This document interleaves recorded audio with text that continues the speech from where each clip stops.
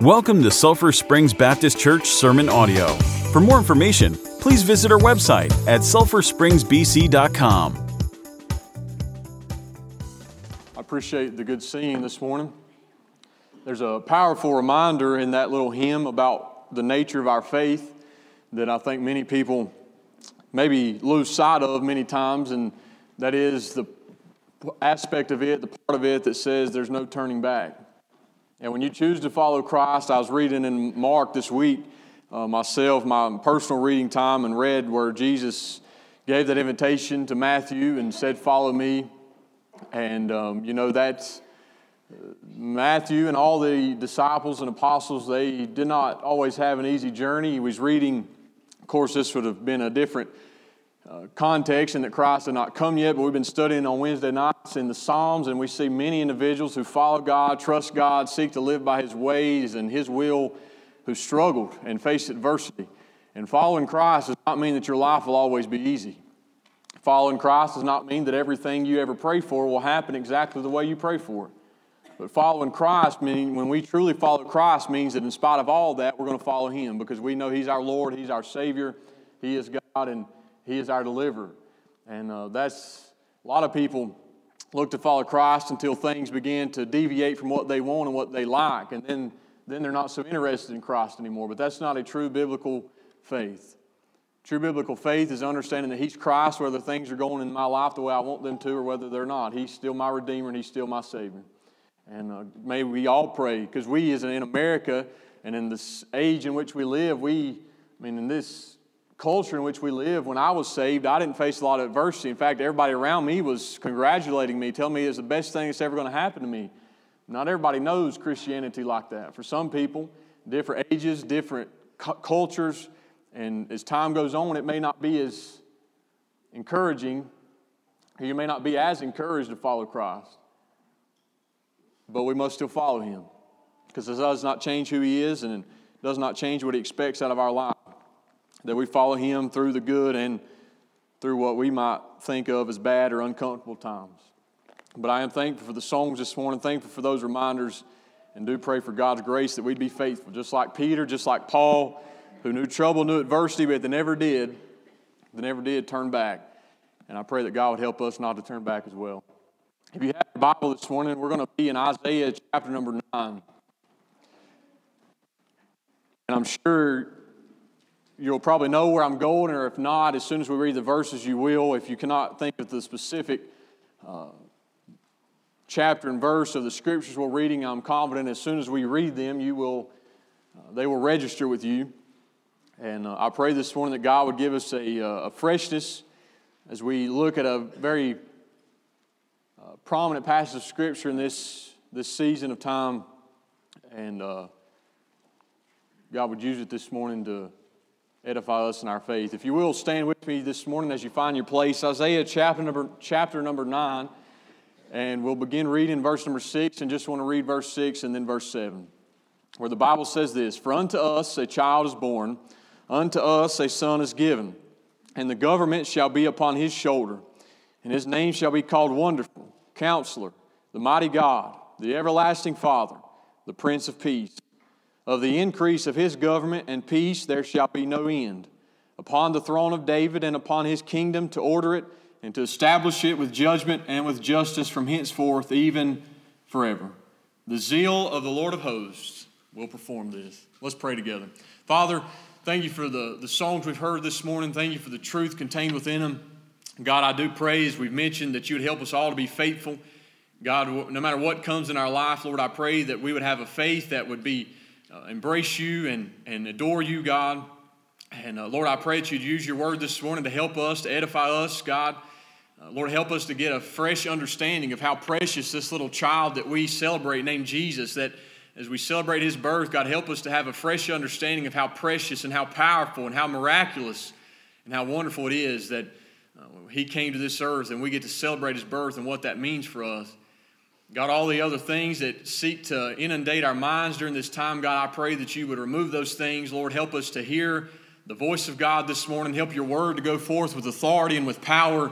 And God, help us to submit ourselves to it, God, and humbly accept Your word as truth. And God, I pray that You would use it to produce fruit in our lives. God, we love you today. Thank you for the fellowship. Thank you for the freedom to gather. In Christ's name we pray. Amen. Thank you for standing this morning. Excitement is a natural overflow of this time of year. Kids are excited about opening presents. I'm sure parents, you probably get annoyed sometimes with the excitement of your kids. They're probably asking you for this and asking you for that. And I'm sure sometimes that can get overwhelming, but you can see the excitement in the eyes of children. If you work in the school system, and I can somewhat relate from being there, times right now is just chaotic because kids know that at least if nothing else, school's coming to an end for a little while, and so the excitement is just all around you. Parents are probably many times, at least probably new parents, are excited about getting to spend maybe this Christmas, the first Christmas with their child, or getting to see the excitement on their kid's face, even through all the aggravation maybe their kids can cause at times, but really at the end of the day, they're excited to see their kids and the excitement of them opening presents. For my situation, I'm excited about my first Christmas as a husband and in my own home. It's an exciting time of year. Through our worship today, through our study of the Word of the Lord, I want to spiritually stir our hearts and spiritually bring excitement for the incredible event that we will celebrate next Sunday, the day we recognize as the birth of Jesus. It's an event with more meaning than we can fully wrap our mind around about what all it means and the way that he came and what his life would mean. The birth of Jesus, if you've read, I have a formation of this out on our sign.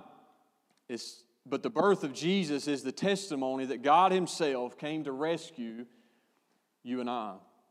It's also a testimony this morning to the faithfulness of God because God promised that he would send a rescuer, a deliverer, a Savior. For example, we saw in one instance last Sunday in Genesis chapter number 3 and verse number 15, and I tried to bring this out of the passage of Scripture, but to mention it again, the verse says, "And I will put enmity between thee and the woman, and between thy seed and her seed." So again, he's speaking about the seed of the woman, between the seed of the woman, and who he's speaking to at this moment was the serpent. He says, "It shall bruise thy head." The seed of the woman would bruise the serpent's head, and thou shalt bruise his heel. And as the Old Testament unfolds and prophecies continue to be given, and then as the New Testament comes, we understand that in that statement, God was giving an insight that he was going to send somebody, that one day the woman would have a child who would bruise the head of the serpent, who of course, the heart was Satan. And now we fast forward. That's the beginning. That's the terminologist that many scholars use, the proto-evangelium, meaning the first gospel. That's the first sign that God was going to send a deliverer in Genesis 3:15. Well, then if you fast forward here to Isaiah chapter number 9, and don't get me wrong, there's much more than 2 prophecies concerning Christ, but we're highlighting one this morning. But here in Isaiah chapter number 9, we see another prophecy given, another time where God promised that he was going to send somebody, that there was going to come somebody into this earth that was going to be a Savior, that was going to be a deliverer. And in this prophecy, this particular prophecy, there's a lot more clarifying details given as to who this person would be, what we could expect when this person comes, and what this person would do. And as always, it helps to know the context. If you just read these 2 verses, you'll lose a lot of the meaning, you'll lose a lot of the sense about them if you don't take into mind the context. And prophet Isaiah was sent to the nation of Israel he was a prophet, of course, and he was sent to warn Israel of their rebellion towards God. Though similar to many prophets, that was his purpose. He was sent to tell them about an awful judgment that was coming because of their sin. The Assyrians were coming, and the Syrians were going to conquer them, and they were going to be, many would be killed, many would be taken hostage.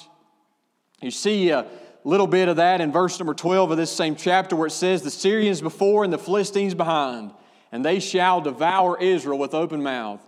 And the Bible says, "For all this, his anger is not turned away, but his hand is stretched out still."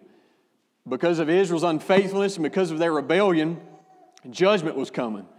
And unfaithfulness and sin and trespass against God will always bring judgment. And for the nation of Israel, what that meant is they were going to be devoured. Many would be killed. Their nation would be overtaken where many would be taken as refuges into another land. And you see that the injustice, the wickedness that took place or that was taking place in the nation of Israel through many verses within this singular chapter, which you'll find all throughout Isaiah and many of the other prophets if you read. But if you look in verse number 12, the Bible says, or rather verse number 13, "For the people turneth not unto him that smiteth them, neither do they seek the Lord of hosts." We see in that the evil, the wickedness that had become part of the nation of Israel. God was smiting them, and the aim of that was to turn them back to Him in repentance, so that they would repent, so that they would recognize the evil of their hearts and come back to God for mercy. But it didn't work that way. They didn't turn back to Him. They did not seek the Lord of hosts. They continued in their sin. They continued in their rebellion. In verse number 16, it says, "The leaders of this people cause them to err." So even their leaders, their spiritual leaders, the men that should have been in place helping guide them back to God, help leading them back in a path of righteousness, even they were of no use and were no good. Even they led the people into destruction. And then verse number 17, "So the Lord has no joy in their young men, neither shall have mercy on their fatherless and widows." And listen, "For every one of them are a hypocrite and an evildoer, and every mouth speaketh folly." So you see this phrase again. "For all this, his anger is not turned away, but his hand is stretched out still." Israel was living in a very wicked time. They had no desire for God. They're hypocrites. They're evildoers. They had no desire to come back to God, no remorse for their sin. And because of that, judgment's coming. But in the midst of that, in the midst of that promise that judgment's coming, we see this promise. The verses that we read, Isaiah chapter number 9 and verse 6 and 7, where yes, God's sending judgment. And because of all that was taking place in Israel, God's anger was not turned away, but His hand was stretched out still. While that's very true, in the midst of that, just like our God always does, He provides a blast of hope in the midst of that prophecy of destruction. It says, "Unto us a child is born. Unto us a son is given." Now again, think about context. If you're hearing that you're going to be destroyed, that you're going to be devoured, as we saw in verse number 12, then this prophecy becomes that much more precious to you and that much more valuable to you, because it says the government will be upon His shoulder. You'll no longer be under the Assyrians. You'll no longer be under the control of somebody else, but I'm going to send you a leader. And he's not going to be a demanding leader. He's not going to be an oppressive leader. He's going to be wonderful. He's going to be a counselor. He's going to be the mighty God. He's going to be the everlasting Father. Again, you're about to be overtaken by an enemy army, and you hear this person that God's going to send is going to be the Prince of Peace. Of the increase of His government. Again, if you put yourself in their shoes, think about how much that's going to mean to you. The increase of His government and peace, there shall be no end. Upon the throne of David, again to Israelites, that's going to be a precious promise. God had promised David that his seed would rule on the throne forever, and God's saying, "I will fulfill my word. I will fulfill that promise. And I'm going to send you one. I'm going to send you somebody one day that will rule on the throne of David upon His kingdom, order it and to establish it with judgment and with justice from henceforth even forever." And He gives this assurance, the zeal of the Lord of the hosts will perform this. Just like Israel, in the midst of this heaviness that was coming, and you read in the Old Testament, you see some of the insight about how destructive the times were that were coming. But in the midst of that, they had this promise that would bring them joy, that would bring them hope. And so I come before you this morning to tell you the same thing, that the world can still rejoice at the promise given here in Isaiah 9, 6, and 7. The same way that we're just naturally stirred and excitement about this time of the year, well, these verses can spiritually stir our excitement regarding this season and what we're celebrating. But knowing also the insight that God gives us as to what the Messiah would be, this person that He promised would come. When you hear the term Messiah, that's referring to, that one that God promised would come. And the more we know about Him through the Old Testament, the more we can look at Jesus and be certain that He is our Savior. He's the one that God sent, because He fits the promises, the picture that God painted of one that would come. And this is important because remember, the Pharisees, the whole reason they wanted Christ crucified is because Jesus declared that He was the promised one, but the Jews thought he was guilty of blasphemy because they thought, there's no way you're this person. And a lot of their confusion was based on these verses, and we'll look at that a little bit this morning about what I mean. Because they were looking for a governmental leader. They was looking for him. You remember the disciples would talk about when he set up his kingdom. They're looking for this person who's going to set up an earthly rule. So it's important that we understand these prophecies and understand how they're fulfilled in Christ and how some of these things have yet to be fulfilled. These are some things that we're still looking to and clinging to. As we look at these verses this morning, we can bring the question to our day and say, why can the world rejoice so much in the birth of Jesus? You see a lot of the answers to that question here in these verses. So, for one, we see because the Messiah would be birthed into the world. He says, unto us a child is born. These opening two statements of verse number 6, for me, provide a lot of meaning to the birth of Christ. It's more than just a good story that makes our hearts feel warm when we read about the birth of Jesus and all the details of it. In other words, why didn't Christ just descend down from heaven as an adult? Why did he come as a baby? Why is it important that he was born of a virgin? Why didn't God just have him appear on the earth one day? Well, that goes to this prophecy because God said that this child would be born. This child would come into the earth in that way. If the Messiah had come, if Jesus had come and said, I descended from heaven, I'm the Messiah, there would be a conflict there. Because that's not what God said, God promised. God promised this Messiah, the Savior that would come would be born.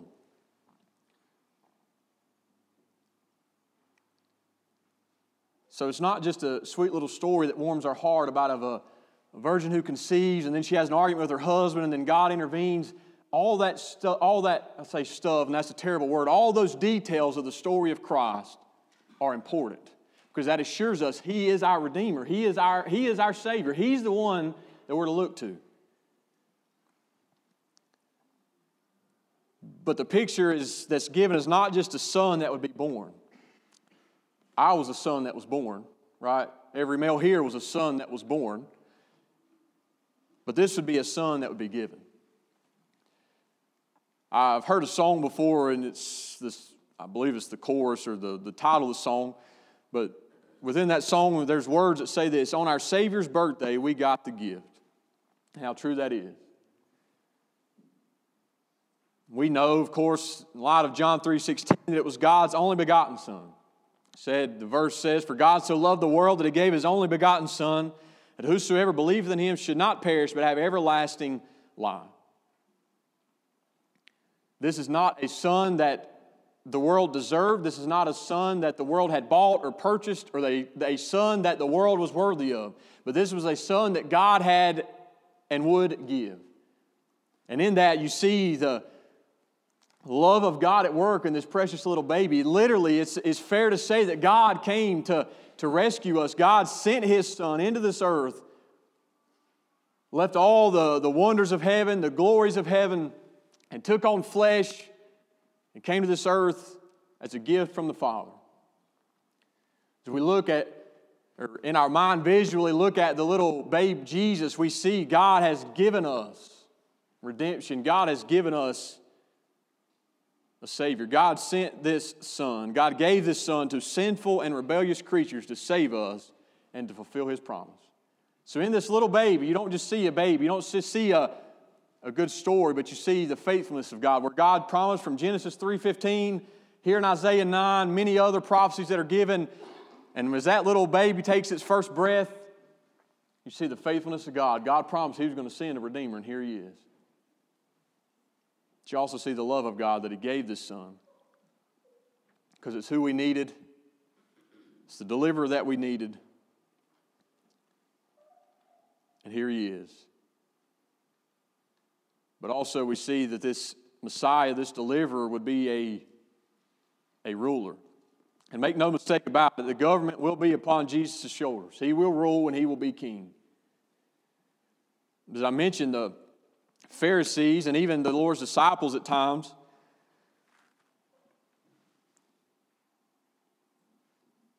made a crucial error in understanding this prophecy. It was confusion about this reality that caused many to deny him. When he came to earth the first time, many expected him to establish an earthly kingdom. And it's based on this prophecy, based on this scripture, that the government be upon his shoulders, the increase of his government and peace, there would be no end. So they properly understood that this Messiah, this person that God would send, will be a ruler. He will rule and he will bring peace. He will bring justice. He will bring judgment. He will be the perfect ruler. But as other prophecies explain, like Isaiah 53, there was also an aspect of his messiahship, if you will, where he would be the suffering servant. Where we can understand through the total of Scripture that there's two advents of Christ. So you and I can look at this verse this morning. This is something we get to look forward to.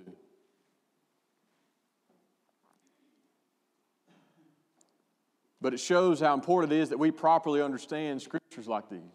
Because you can see the greatness of the error it can cause. It caused many to when Jesus walked on the earth, to say, this can't be him. Because he's not ruling. He's not establishing a kingdom. But it certainly was him. But yet he still fits in the picture of this prophecy. Because he will be a ruler. The government will be upon his shoulder. And it's something we get to look forward to and know for certain that God will fulfill this promise. So you also see in the latter part there, the ending of verse number 6, some wonderful titles and descriptions given to the Messiah, where we know he'll be divine. He will be God. It says this person who's coming, he's going to be wonderful. He's going to be the counselor. He's going to be the mighty God, the everlasting Father, the Prince of Peace.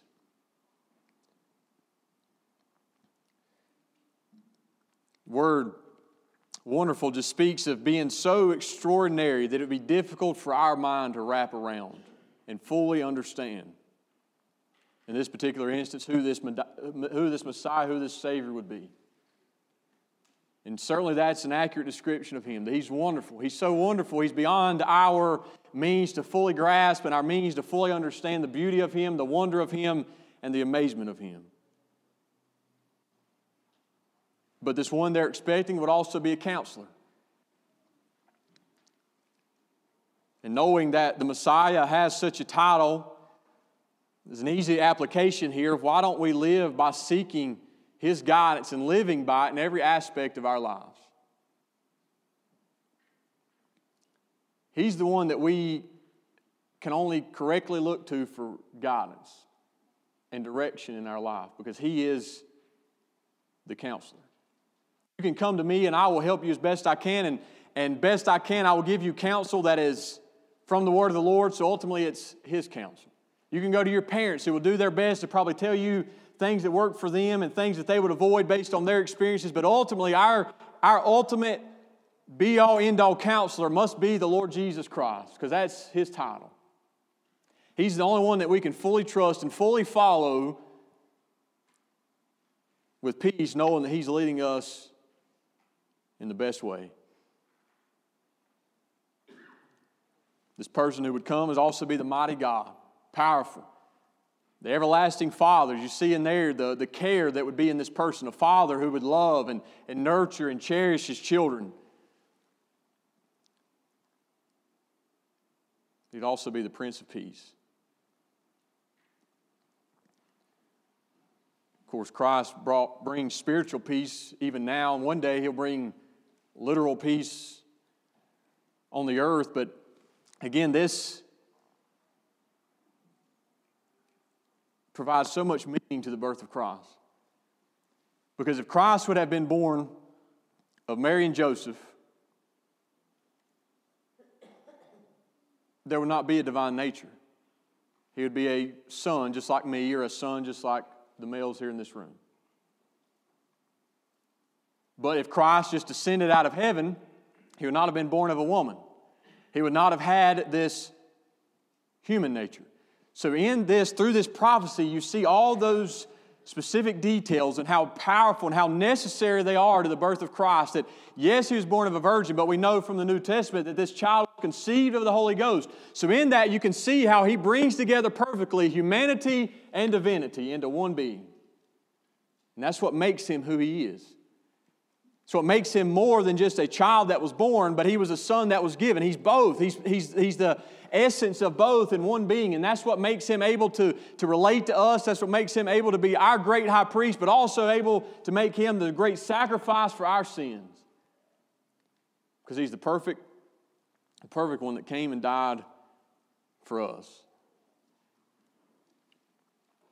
And as we see in verse number 7, this Messiah would rule over all. He wouldn't just have a leadership in one particular area over one certain people, but of the increase of His government, the Bible says. And peace there shall be no end. He will rule all. Upon the throne of David, again, promise fulfilled. And God had promised David that there would be a ruler from his lineage that would rule the throne forever. And that's fulfilled in Christ. And upon His kingdom to order it and to establish it with judgment and with justice from henceforth even forever. When Christ rules, you won't have to worry about Him being paid off. You won't have to worry about Him being deceptive or unjust. He will be the perfect ruler. He will bring peace.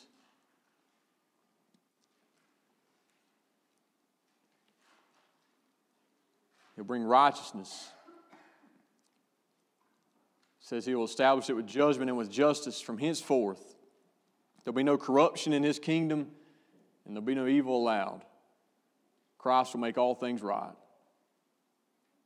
And then as the text concludes, the last sentence of verse number 7 is just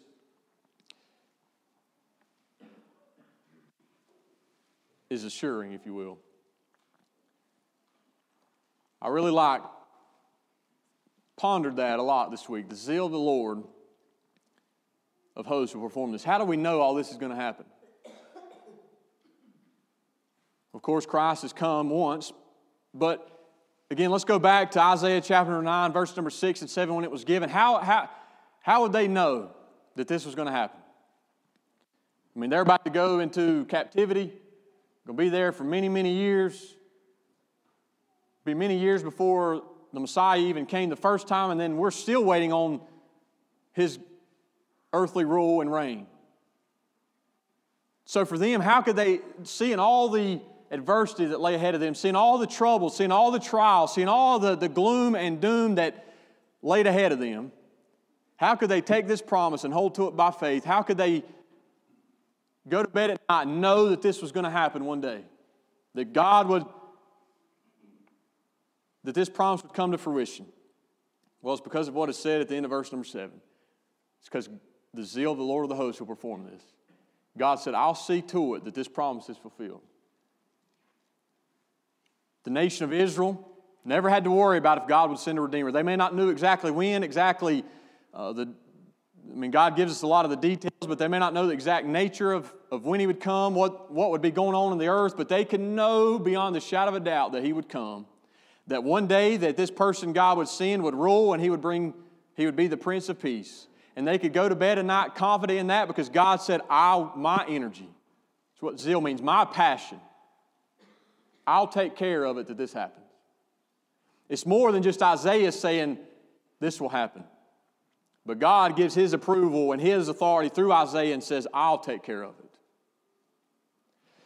So while we can look back and rejoice over the fact that Christ has come the first time, you and I can look forward to the future. And in a lot of ways, we live in a world that is dim. It don't look like at this moment we're going to go into captivity soon. But the nature of our faith, the nature of the direction of our world going in a direction away from God, in a way that seems to be moving away from the truth of Scripture, and all this can be demoralizing, and all this can make us think, well, one day will all this happen. Well, how can we know that, yes, one day He will reign, and one day He will bring justice and judgment? How can we know? It's because God said, my zeal, my energy, my passion will perform this. You don't have to worry about this person or that person, this denomination or that denomination. I will take care of it, that this promise is fulfilled. So just like for the nation of Israel, when this promise was given, you and I today can say that the future looks bright when we trust God, regarding it and looking at it through the eye of faith, through the eye Through the eye of sight without faith, the future looks kind of scary.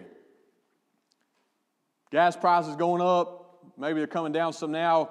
Groceries are expensive. People can't get along. I mean, you look at life in the future without faith, and it looks dim. It looks dark. It looks scary.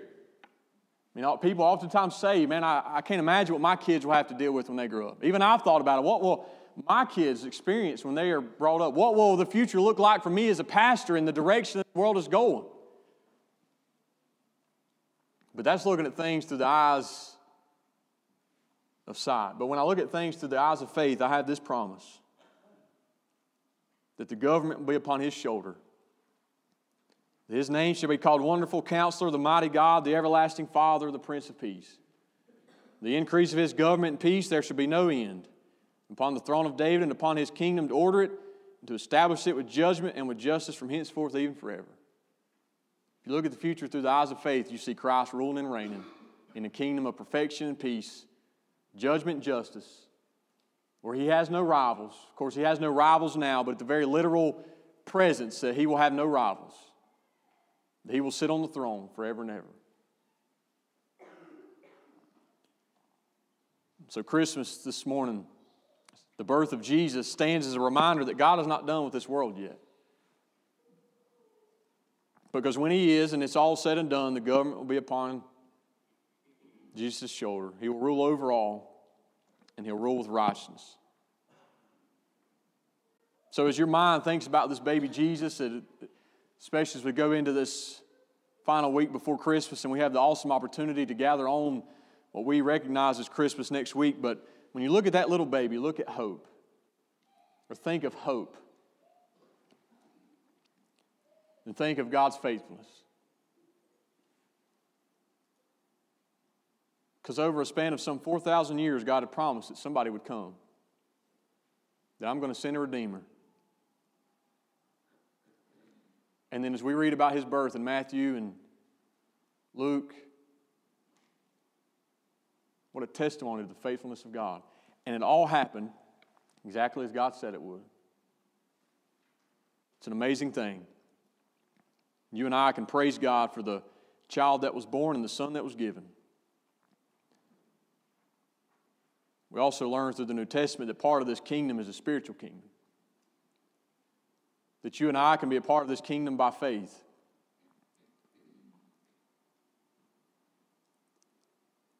And you do that by putting your faith in Him, that He is exactly who God said He is. That He's your Redeemer.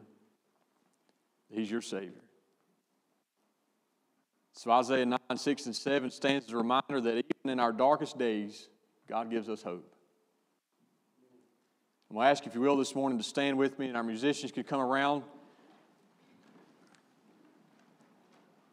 And to say that, I'll lead into this. If you're here this morning and you're in your spiritually darkest days, and you know that things are not right in your life, you know that maybe God has made you very aware of the sin in your life, that you've never put your faith in Christ, and if you died right now, you are not united with Christ.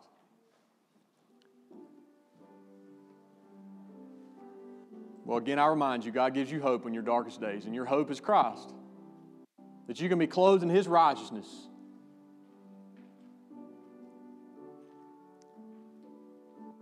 Instead of rather being a part of the enemy that Christ will conquer one day fully and completely, you can be a part of His army. You can be a part of His kingdom.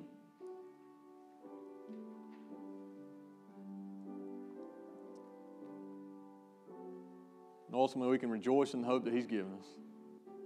As Mark comes around and leads us, if God has dealt with your heart and you need to respond in this immediate context, I encourage you and invite you to do so. Mark, as you lead us.